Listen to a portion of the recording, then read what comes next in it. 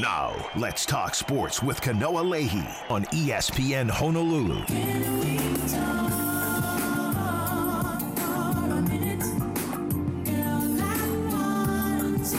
What's up, everybody? Welcome. We're at the midweek mark. It is the Wednesday edition of the program, Let's Talk Sports. Kanoa Leahey here in the Paxa Studios in Honolulu. My guest co-host for the day in typical BTS Wednesday fashion, Billy Talks Sports. Yes, Billy Hull of the Honolulu Star Advertiser is in the house. He is donning his Seattle Seahawks hat. They did not lose this past week because they didn't play. They had a bye week. They're looking pretty good, I think, here early on, and we will have a Seattle Seahawks game, I believe, featured as part of the weekly Billy Hull six-pack of picks segment coming up a little later. Yeah, I was walking around Sunday wearing a Seahawks shirt, and people are like, what are you doing wearing a Seahawks shirt? They don't even play. I'm like, yeah, but they didn't lose this week. That's pretty much a win, baby. As confident as I can be that they are not going to lose here this weekend. Billy, who also outed himself just before we went on the air when he asked me about the Craig Angeles show, and he's like, what night is that? And I was like, it was last night, Billy. And Great he's like, show, oh, yeah. by the way. Great show. Loved it. Loved it. Real appointment radio there for Billy Hull.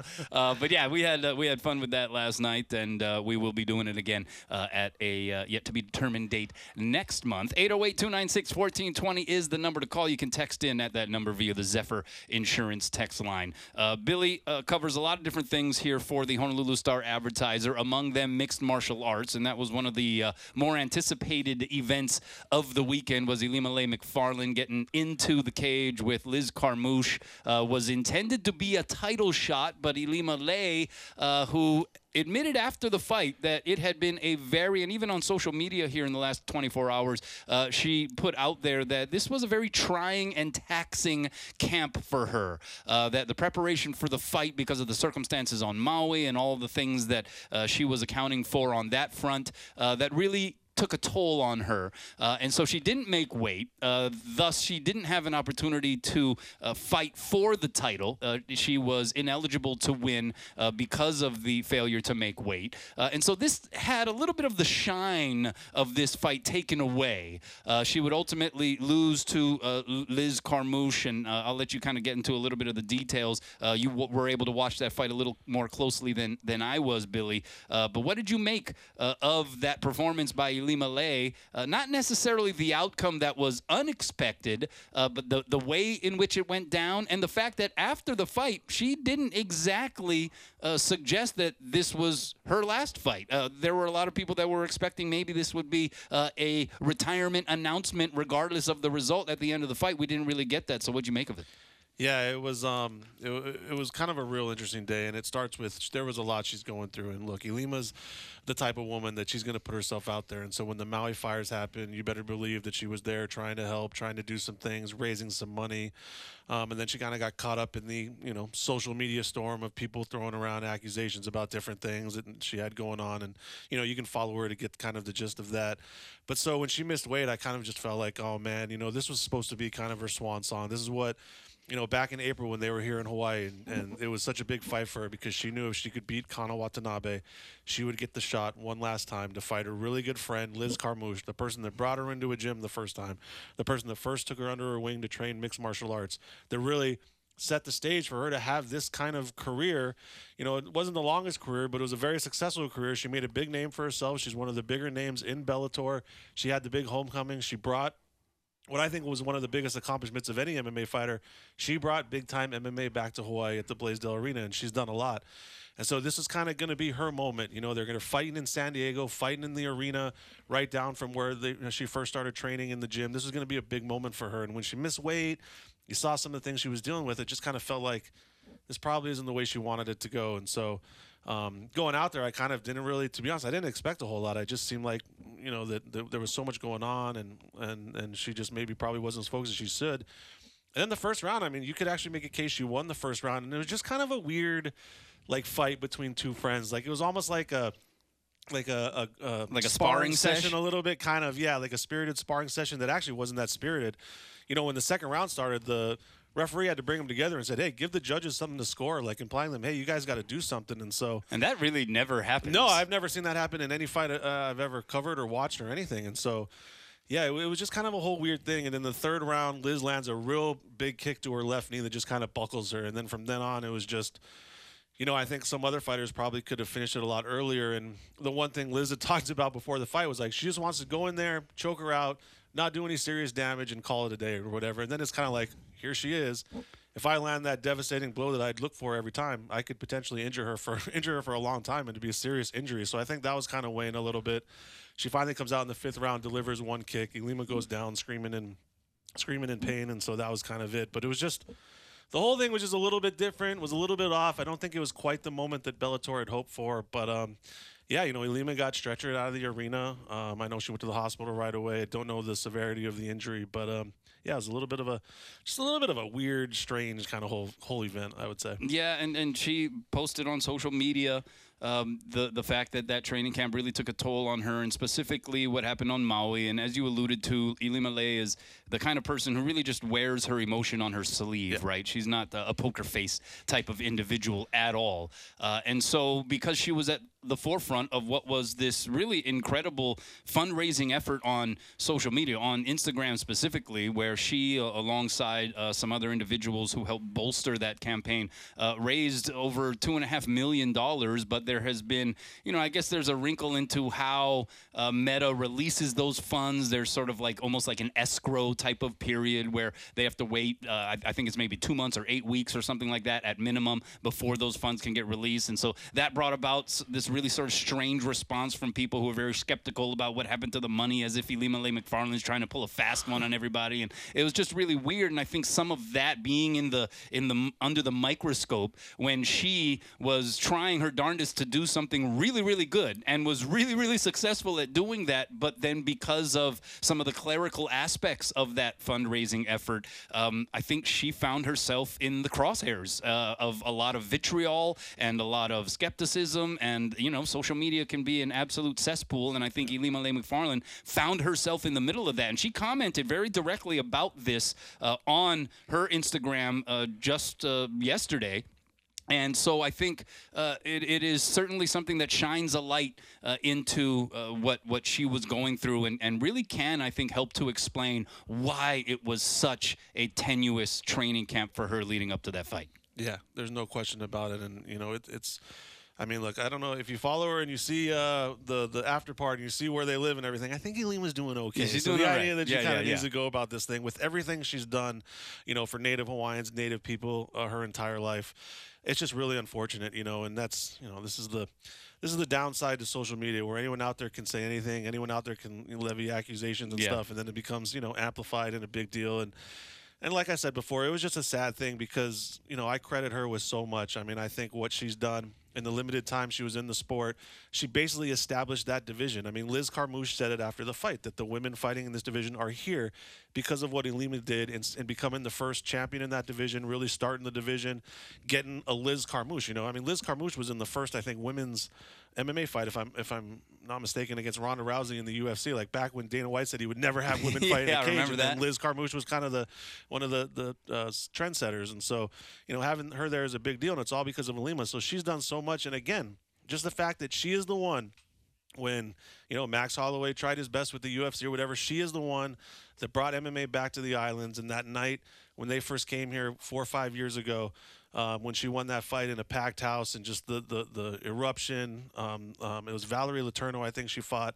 It was just a big moment. It was one of the biggest moments in Bellator. I remember renowned journalists like Ariel Helwani was watching, saying this is an unbelievable moment for that organization because of what they were watching with the crowd in Hawaii and stuff. And so she's done so much, and just to kind of not see it go the way she wanted. I mean, win or lose, as long as she was out there, doing her thing, but not being able to train fully, not being able to give it her best shot, it was just kind of a little bit of a rough, kind of sad thing to kind of see.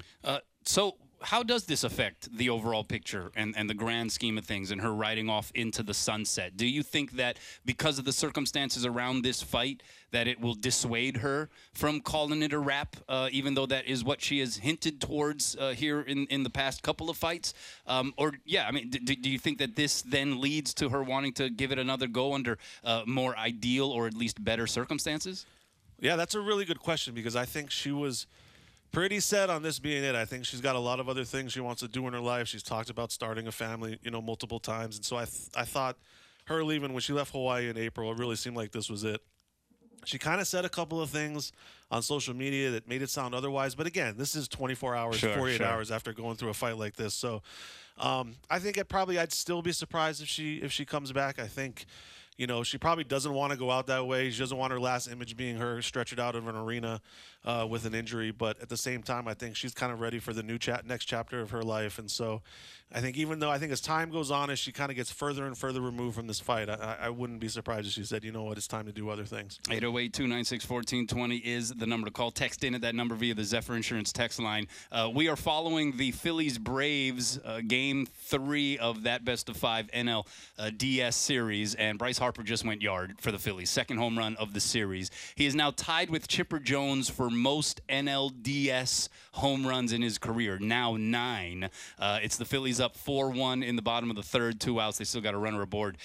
Bryce Harper, he's kind of a guy. I mean, like he's enjoyable to watch. Dare I say he has been one of the greatest showmen, certainly in this postseason. And I think what we have seen in his evolution, where they threw a butt ton of money at him, there was talk that they were going to try to bring another couple of superstars over to Philadelphia to join him. And I think Bryce Harper, who was also lambasted to some degree with some people who were saying that he wasn't worth necessarily the contract that he was given, I think has absolutely proven otherwise. And he has been one of those sparks for what I think we can all agree might be the best playoff atmosphere in all of baseball right there in Philadelphia. And he comes through again and hits a 2-run homer. So Bryce Harper, I mean, this dude is he's on one right now. Yeah, he is. And I remember when he went to Philadelphia from Washington, I think a lot of people kind of thought, you really want to throw all that money at him? But he's had a couple of, I think, 35 home run seasons, and he's proven himself in the playoffs. He's playing really well. And I know you're asking me about this game, but can I just take a moment to transition to the Texas Rangers? Because I just want to point out last week how I said, watch out for this team, man. They're hot. They got healthy at the end, and they just swept the Baltimore Orioles. Which brings me to my question. Do they need to change the playoff format? That is a valid question. That is a valid question. We have seen, I think all the game ones were won by the wild card teams. Is that correct? In the divisional series? And so there seems to be some disconnect there where the teams that finish, in some cases as much as like 10 games better than their opponent here in this series, seem to show a little bit of rust from the 10-day or so rest between the end of the regular season through the wild card and into the divisional series. And so I think that's worthy of at least asking the question. I don't know what the other option would be or what the alternative format or schedule could be to try to guard against that. And if you're a team playing in the regular season, obviously you're still striving to not have to play in the wild card series. I don't think that's going to change. You're not going to be like, all right, let's try to get into that wild card, give ourselves an advantage. Of course not. But that's at least, I think, worthy of questioning why. Why does it seem like the wild card teams just had a little bit more momentum going into this divisional series? Yeah, I mean, I'd have to go back and look at it, obviously, but that just seems kind of the train of thought. But, yeah, I felt bad I've got a couple of Baltimore Orioles fans that, look, they haven't had, it's been a long time since they've had, some success, and to see them get in the playoffs, and then just like that, they wait a week and then they get swept in 3 games is tough. But I'm telling you, man, those Texas Rangers are good. They came in hot. They won a really tough league in the AL West, and I'm just pointing out, I kind of said, watch out for the Texas Rangers, and here they are already in the championship series. So I need to do a little bit gloating because I know what's coming up later in the show. A little bit gloating? Yeah. I love how we go from Bryce Harper to, you know who else is hot right now? Billy Hull. How about that? Yeah. How about what Billy's doing for baseball at the moment? We will be getting into our 6-pack of picks a little bit later on in the show. When we come back, we're going to do a little thing because Billy Hull is a fantastic sports writer. And so what I want to do is I want to test his ability and talent with language in a segment called Complete This Sentence. All right, so we're going to do that when we come back. But a reminder, upgrade your island style with Kahala, the original Aloha shirt since 1936. You can pick one up for yourself at one of Kahala's 6 stores island-wide or at kahala.com. All right, we'll complete some sentences when we come back on Let's Talk Sports.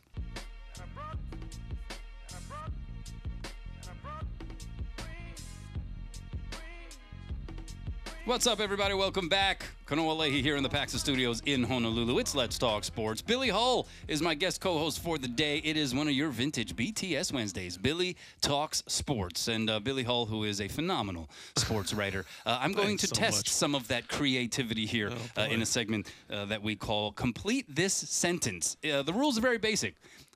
I'm going to give you a sentence, and you complete it. So here we go. Should we get started? Are you ready? Can you explain that again? I just complete it. Just roll with it. I think you can figure it out. Okay. Context clues. Okay. The OIA's failure to schedule officials for the Kalani Kalaheo football game this past weekend was blank. Way to come out of the gate. Extremely disappointing. I mean, this was a really, really tough situation because it was homecoming for Kalani. It's actually kind of a big game for both teams. They're fighting to make the playoffs, but there were a lot of people here for this, and I'd heard that there are people that flew in just to come in for homecoming game. And so for everyone to get there, for the teams to get there, for everyone to be ready to go, and then, it's kickoff and there are no referees, and then the game doesn't get played. You always have kind of the halftime thing that a lot of the students are excited for. A lot of times they announce like the winner of these class things and all that during the game. And so, yeah, this was a very kind of unfortunate incident. It's been a little bit of a tough couple of months for the OIA in terms of high school football, but not, just a scheduling error that doesn't have referees at a homecoming game. That's a really tough deal, and I just kind of go out to all those Kalani kids and their families and everything, because that had to be extremely disappointing. Yeah, the word I'd use is embarrassing. I mean, it really is, and this just hasn't been the OIA's finest hour here this year with the scheduling and, the open division teams that have been involved with these very lopsided victories over some of the lower division teams, and that needs to be cleaned up. I kind of thought that was something that was very much at the forefront of purpose behind scheduling over the previous years, and it just seemed to get away from them again this year, perhaps out of desperation of just scheduling games, period. But I give a lot of credit to Raymond Fugino. He, on behalf of the OIA, really absorbed the responsibility, and I think it was a very classy move on his part to say, hey, look, that's on us. We apologize. It was a mistake. We want to make sure that this doesn't happen again, and that's really all you can do. But it was embarrassing, and it was unfortunate for those kids. Hopefully that is something that is now officially behind them. Yeah, and then you also kind of got to bring up, there was a game over the weekend, Moanalua and Nanakuli. Fourth quarter ends, it's tied, and so the rule is in the regular season they got to go to overtime to get a winner, and they just decided to call. I guess the referees didn't really know the rules or anything, and so they just kind of called it a tie. So, a tough weekend there for some OIA football. All right, you ready for the next one? Yeah, let's do it. All right, I was blank when I saw Kawhi Leonard and Paul George playing so many minutes in the Clippers-Jazz preseason game at Simplify Arena at Stan Sheriff Center Sunday. Suffering from FOMO, I believe, because I really thought, I know they mentioned that Westbrook was out, but, it's preseason. It's their first game. They're in Hawaii, and I just didn't expect them to play. And then they got some major run. I think they played like the first, 8 minutes or something of the first quarter. They came back in the second quarter. And then I was watching the game on NBA TV, and they were balling out, and I was sitting there like, kind of wish I went. I wasn't really, didn't really bother me too much that I wasn't going, but I saw him playing so much on the court, I was thinking, kind of wish I was there. So, some FOMO for me. Yeah, I was shocked. That's my word, because I'm with you. I wasn't expecting them to play all that much. In fact, I was a little skeptical that they'd play at all. Yeah. But it really kind of showed something, right? The Clippers, I think, really embodied this idea of, we're going to connect with Hawaii here in what is this, the third time that they've held training camp here in the islands. And then you have the backdrop of what happened on Maui and some of the revenue from that preseason game going to help the rebuild effort on the island of Maui. And so I think that was a really classy move, and I think that had to be, I'm just speculating here, part of the motivation to play those guys so much. Like, hey, look, you know what? This is for a good cause. This is something that's going to hopefully provide a little bit of respite and maybe raise the spirits of people here in the islands. Let's give them a show. And you know what they did? Yeah. They did precisely that. It was phenomenal. Paul George was doing his almost playoff P type stuff. Kawhi Leonard looked phenomenal. I don't necessarily think the Clippers are going to be able to maintain that kind of health over the long haul, but on this day, preseason game, it was an absolute pleasure to watch. It was a show, and I was jelly that I was not there, but I was shocked that was the case. Yeah, and you never know with these athletes that are making so much money and how important they are to the team's success over the season that they would play. But I give them credit. I just looked it up because I knew they played last night in Seattle, Climate Pledge Arena. Seattle obviously doesn't have a team. Paul George, 20 minutes. Kawhi Leonard, 20 minutes. Russell Westbrook was out there 15 minutes playing in the city that originally drafted him. Yeah. So, you know what? Credit to the Clippers for doing that. It just makes, for places like Seattle, places like Hawaii where we don't have NBA basketball, given that you saw those kids out there that were just eating it up, seeing the best players in the world actually out there playing and playing some ball, by the way. They were getting after it a little bit, so it was cool. Yeah, also honorable mention for Russell Westbrook, who his outfit looked like he had just stepped off of a yacht and right into Manoa and into the arena. All right, next one. For a preseason game, Spurs Thunder the other day was blank. Thrilling because I turned it on and, I'm still kind of with the Thunder a little bit. You're a Spurs guy, and Wemby, if Wemby's out there playing, you want to see him play, but wasn't really expecting this one-on-one duel between him and Chet Holmgren, and I got to be honest, Chet looked pretty good. I think 20 points, 9 rebounds, but he was shooting the three, driving. I mean, those guys are so tall that they're now doing, like, putbacks where they're just dropping it. Like, literally, it doesn't look like they're jumping. They're just dropping it over the rim. It's kind of like almost the next kind of phase of what we're going to see in the NBA, like a preview of what's to come the next 10, 15 years. And it's junk for Chet because, I mean, he's good and he's the guy and he's the prototype, but there's nobody that looks like Wembanyama. So it was awesome, man. I really enjoyed it. I ended up watching that more than I was watching the Monday night game when it was on. It was mind-blowing, is the word I'm going to use, just because it was representative of this evolution of the game. Like, now we have aliens, just these mutants that are now playing basketball. These guys who are running the floor. Did you see Wembanyama in the dunk in transition where he's, like, basically dunking it down into the rim as opposed to, like, jumping up over the rim? Chet Holmgren and both he and Victor Wembanyama were sticking threes off the dribble. I'm like, what is going on here? Like, this is a crazy version of basketball that I guess you're right. Like, we're going to have to get used to seeing here. Hopefully these guys stay healthy because that was a lot of fun to watch. It was, and it was almost like Space Jam had come to life in the real world. I mean, think about this. Chet Holmgren is 7 feet tall and got headbutted on a drive to the rim by Wembanyama. That's how crazy it was. Are they going to have to, like, raise the rim one day? Like, is there going to be a point where they're going to have to move it to, like, 11 feet just because these guys are so tall? I mean, I don't know, man. Did you see that lefty finish by Wemby where he, like, spins into the lane and then, I mean, this guy's, like, 7'3". His legs and arms are just, like, flapping all over the place, and he's finishing, like, in style with the left hand little scoop shot. I mean, it's bonkers what's happening now to the game of basketball. He was I think he was, like, almost on the right block, finishing with his left hand on the left block, covering the entire key with his wingspan. It was unbelievable, but it really, like, you're just watching, like, this is where the league's going to go. I mean, there's just going to be 7-footers, 7'1", 7'2", 7'4", whatever he is doing just this like kind it's of stuff. Nothing. Yeah. I don't know if I'm ready for it, man.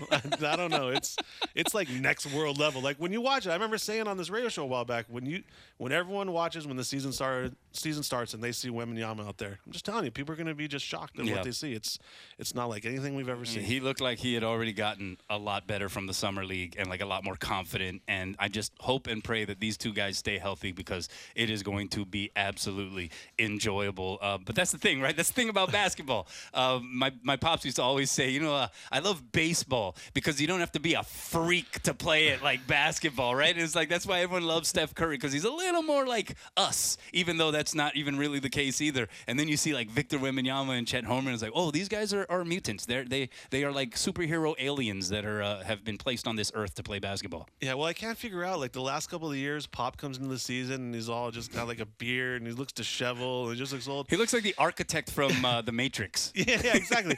Now all of a sudden he's looking kind of good and relaxed. Like, I mean, what changed? Well, what's going on? Yeah, what could it be? Funny how another number 1 overall draft pick can rejuvenate your coaching career a little bit. All right, next one. Dillon Gabriel's game-winning drive for Oklahoma versus Texas in the Red River rivalry was blank. Legend making is what that was. That was an incredible drive. It was an incredible game. But what a huge moment for him. He missed the the game last year, and that's like one of the all-time. What is it, by the way? Red River Shootout? I know. Technically the Red River Shootout, but everyone still says Red River Rivalry. Yeah, I think it's the Red River Shootout. I think that's what they changed it to. Oh, but it was the Red River Rivalry. But I think people still say it. But anyway, Red River, Oklahoma, Texas, whatever it is. We're in Hawaii, man. No, but it was just big for him. I mean, that was a big test for Oklahoma. I think people kind of coming in were unsure just how good Oklahoma was. Texas had that big win at Alabama that had everyone going crazy. But look, Dillon Gabriel, he had his moment. I mean, not saying he's going to win the Heisman moment, but that could be considered a Heisman moment if he keeps it up all year long and Oklahoma keeps winning. So good for him just to kind of experience that. And then you saw him after the game with family there and just in the post-game press conference, the emotion and about Leahey and everything. Yeah, it was pretty cool. Good moment for him, and just I've really always kind of enjoyed him. I covered him a lot when he was in high school, so I'm just kind of personally happy for him. Yeah, you kind of bled into my word. I was going to go Heisman-esque because that was his Heisman moment, right? And that's what you need if you are going to be truly considered for the Heisman Trophy. You got to have at least that one moment, and that was it for him. And at least according to The Athletic, he is now in the top 3 of the Heisman voting or Heisman race. That's, again, according to The Athletic and some of the surveying that they're doing. He's definitely in the mix now, and there's no doubt about it. I think the problem is Oklahoma just lost their top receiver who got injured in that game, so that doesn't necessarily bode well for them going forward. But they are in the mix. They're in the conversation. He's in the conversation for Heisman. They're in the conversation for the playoff. Still got a lot of season to play, and now they're a little banged up, so we'll see how it goes moving forward. But, yeah, the stuff of legend, that makes him now immortal in the history 100%. of Oklahoma football and the Red River rivalry. Like, he is part of the pantheon of incredible memories and moments that will never be forgotten.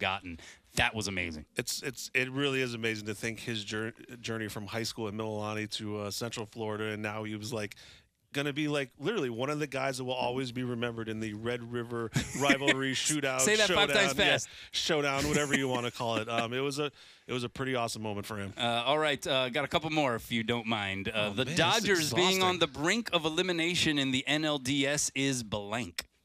Is lovely. Whoa! Lovely. Wow. I mean, I got to admit, I got some Dodgers fans out there, and okay, congratulations every year. You get to go out and spend hundreds and hundreds of $1 million, outspend everyone, get every single guy. I really came to not like them when they got Mookie Betts because it's just like, okay, enough already. You don't also need Mookie Betts. But no, it is.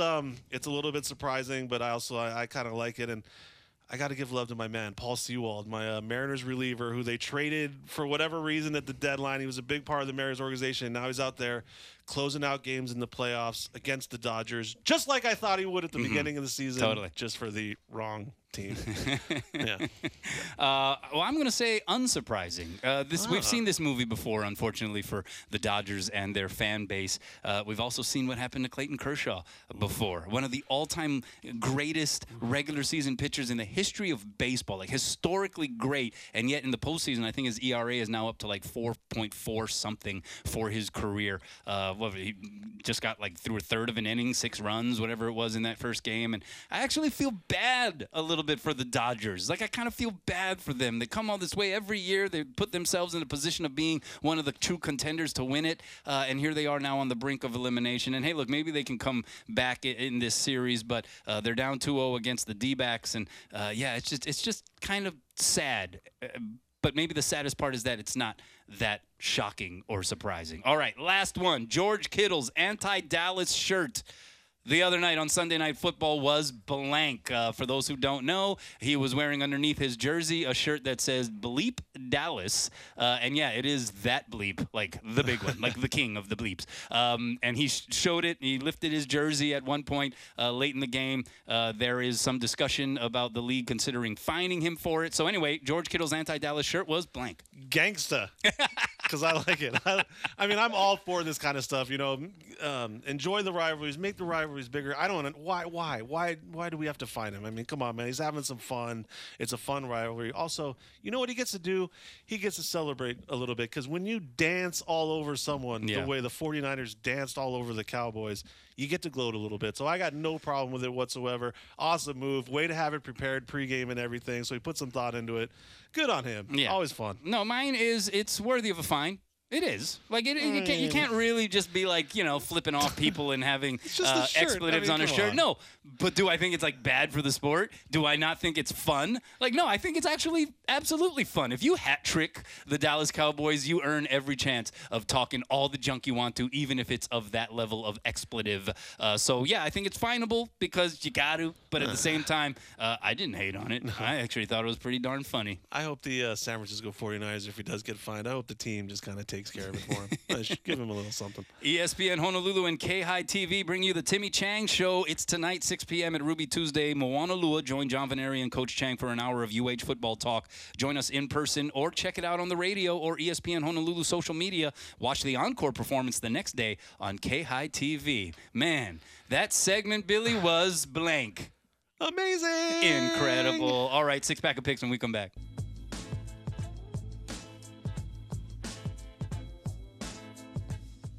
All right, welcome back. Let's talk sports. Kanoa Leahey here in the Paxa Studios in Honolulu. Billy Hull is my guest co-host for the day. And you know what that means. On a BTS Wednesday, Billy talks sports, and he also brings us his 6-pack of picks. Billy, Kanoa's doing pretty good in this thing. We've got to come up with some. We got to get some sounds in this. Don't we have to like totally make this something? Yeah, we could use a little more imaging. Yeah. Well, not me personally, but hey, Liz, get on that. Okay.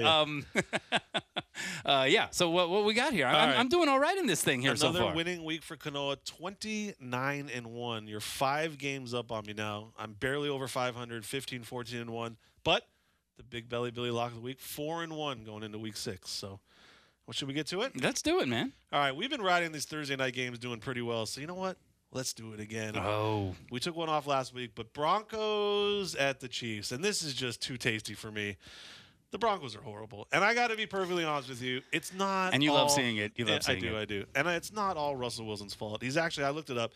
He's thrown 11 touchdowns with only 2 picks, and his QB rating is 106.1. He's on pace for like 37 touchdowns and 7 picks. Yeah. Pretty good. Maybe not $200 million good, but still pretty good. But they've got no defense whatsoever. That's the thing about them. After their Week 1 win, they've given up 35 to Washington, 70 to Miami, 28 to the Bears, and 31 to Zach Wilson and the Jets.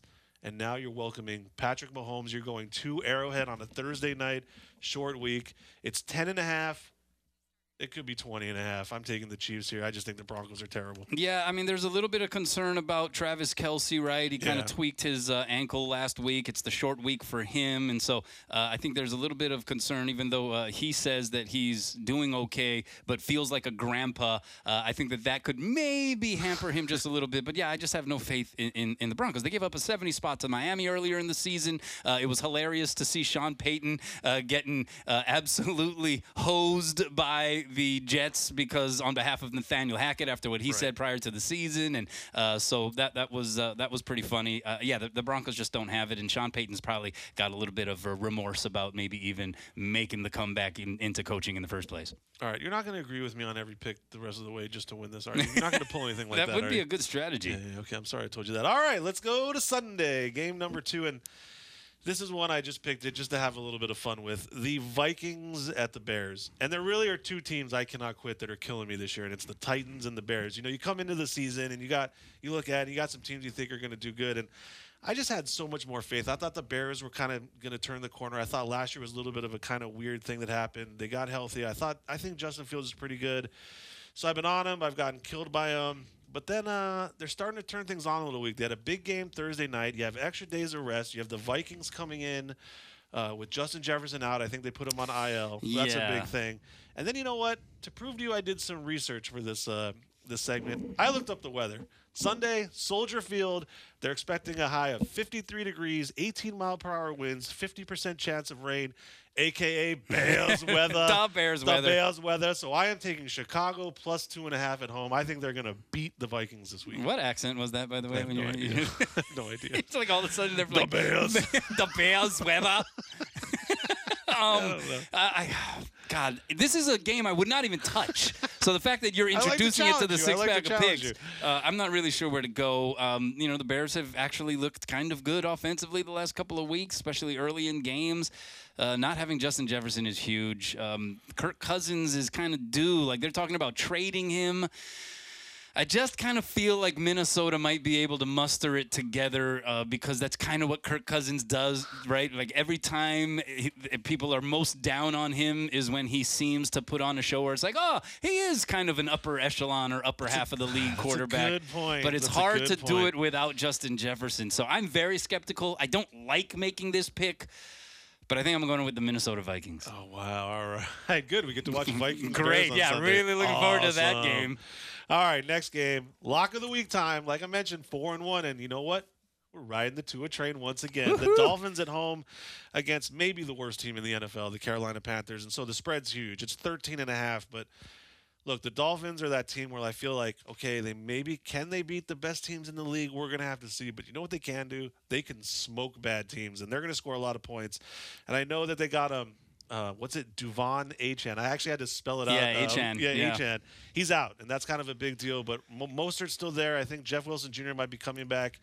And they've got Tua and Tyreek. I mean, come on now. So 13.5 is a lot of points, but I'm just riding them. I think they're the kind of team that's just going to destroy bad teams, and Carolina is a bad team. Yeah, they're a bad team. I agree with you. I think they probably would have to be the pick for the worst team in the league. Yeah, Denver might be. Well, Denver's pushing hard. You're right. Yeah. But I do kind of think that Miami to win by 2 touchdowns doesn't seem like that big of a deal. Miami has the 8 fastest times clocked this year in the NFL, like players running speed, led by Tyreek Hill, who ran 22 miles per hour. So the Dolphins' speed out on the field with Tyreek Hill and Jalen Waddle, and obviously even without Achan, you have Raheem Mostert, who is just about as fast as anybody. So, yeah, it's just there's too much speed out there, too much to account for the Panthers. So Dolphins in a rout. Yeah, those guys are almost as fast as Caleb Brown. I was reading Steven Side's story in the Star Advertiser today. 22.9 miles per hour he can get up to. I was impressed by that. Crazy. Yeah, he's good. All right, game number 4, the Detroit Lions. Yes. Yeah. We're going to do some Lions again against the Buccaneers at Tampa Bay.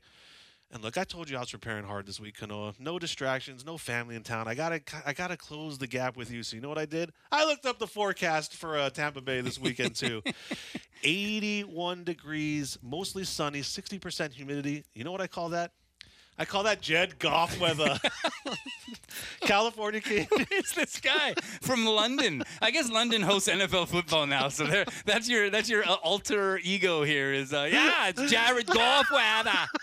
California kid. He's happy to be in a dome in Detroit, but now he's going to enjoy that good weather.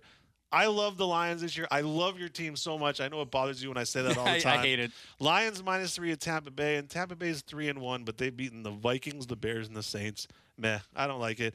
Give me the Lions here. I know it's maybe a little bit of a trappy trap game, but go off in that weather. I'll take the Lions. I don't know who this guy is. He lived half of his life in New England and half in actual England. So I like the Lions here as well. I'm not, I have to be very cautious. You know me, I'm a fatalist in my personality, and so I don't like all of the love that people are giving the Lions. Like people are like, they're Super Bowl contenders. Like, pump the brakes. I do think that they're better, and I do think that they should be able to win this game by more than 3. Yeah. All right, cool. So we agree on that too. Right. And if we're gonna do the Lions game, let's do the Seahawks game. Seahawks coming off a bye at the Bengals. The Bengals at home are favored by 2.5. I remember like just 2 years ago, like all these games would be 3. For some reason, they're all like 2.5. There's all these 2.5 spreads. I don't know what's going on with that. Okay, I had to really think hard about this one. The Seahawks going on the road, 10 a.m. start time, Pacific Coast time. But, they've been pretty good at that recently. I struggle with this. I feel like, though, Cincinnati's kind of getting it going a little bit. Joe Burrow's getting a little healthy. And for the Seahawks, they're 3-1. I'm just having a hard time imagining them being 4-1 for whatever reason. So as much as it pains me to do this because it's much more important I beat you at this stupid game than how the Seahawks do, I got to go with what I think, and I think the Bengals -2.5. I think that's the way to go on this game. See, you love the Lions. I actually do like the Seahawks a lot. They're the only team to beat the Lions, obviously, this year. But this is the time of the season when the Bengals start doing that turnaround thing. They do this every year where they look very pedestrian early on, and then this is around when Joe Burrow starts to assert himself. He did it this past week. He's going to do it again this week. So as much as I hate agreeing with you in this pick, I got to go with the Bengals. This is now the Cincinnati Bengals' time to start turning it on and turn themselves back into a contender. It was funny. 2 weeks ago, the Seahawks were playing Monday night, and they showed their upcoming schedule, and they had the Bengals next. And I was like, oh, perfect. Get them right before they start getting it going.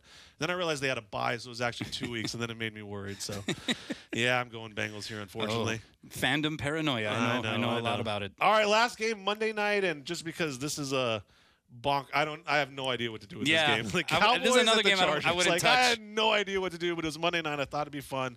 Dallas coming off that epic performance against San Francisco. And by epic, I mean awful performance. The Cowboys are a 2-point favorite at the Chargers. I can't stand picking the Chargers in anything because they always let me down. Dallas has looked dreadful. It's a Monday night. I don't know what's going on here. And then I just remembered my buddy, Brandon Staley. I feel like no matter what happens, he's going to let me down.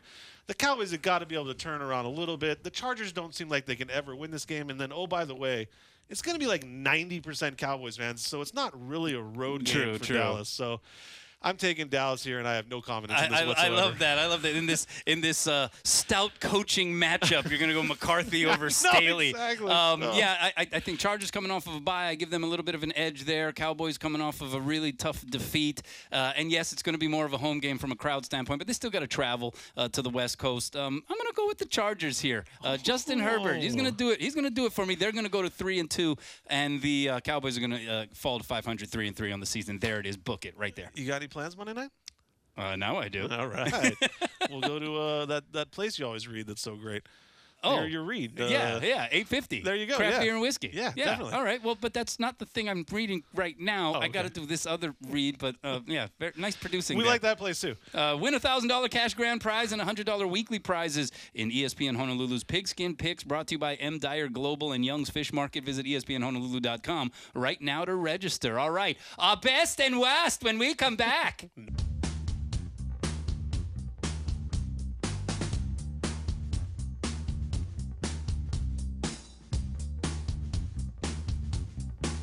What's up, everybody? Welcome back. Let's Talk Sports. Domino's Pizza of Hawaii is a sponsor of Let's Talk Sports, and we thank them certainly for their support. If you order online or via the Domino's app, you can save up to 20% off on your order. Also, a bunch of discount combo opportunities as well if you go online or order via the app. Domino's Pizza of Hawaii, we deliver aloha. Time now for our best and worst. We'll start with the bad stuff. I'll go first with my worst, and it's Dylan Brooks. I could just say period, but I will elaborate. Getting ejected mere minutes into his Rockets preseason debut when he smacked Daniel Tice of the Pacers below the belt in the southern region.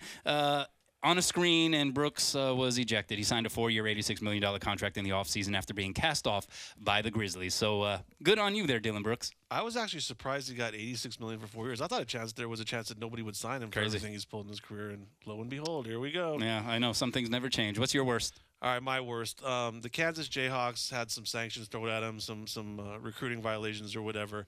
But here's what I hate.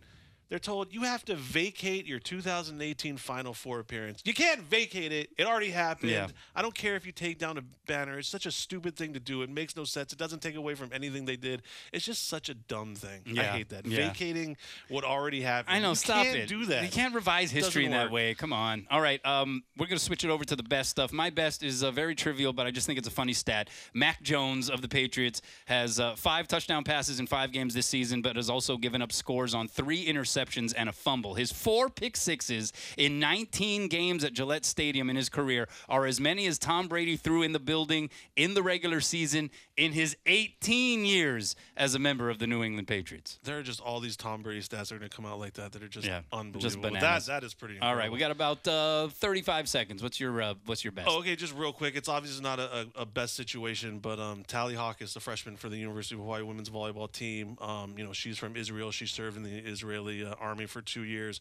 Obviously a terrible situation going over there, but she opened up and really kind of talked about it. Her family's doing okay and stuff, and I got a chance to kind of write something that you can see in tomorrow's Star Advertiser, but just wanted to wish her the best. It was an eye-opening interview. It's a tough thing for her. They got a big road trip coming up, and I just wanted to kind of give her some props. You think about some of the things that student athletes deal with and some of the things that they have to overcome, and it pales in comparison to what Tally Hawkins is emotionally dealing with right now. So looking forward to that piece, Billy Hull. Looking forward to talking to you guys again tomorrow. Have a good one.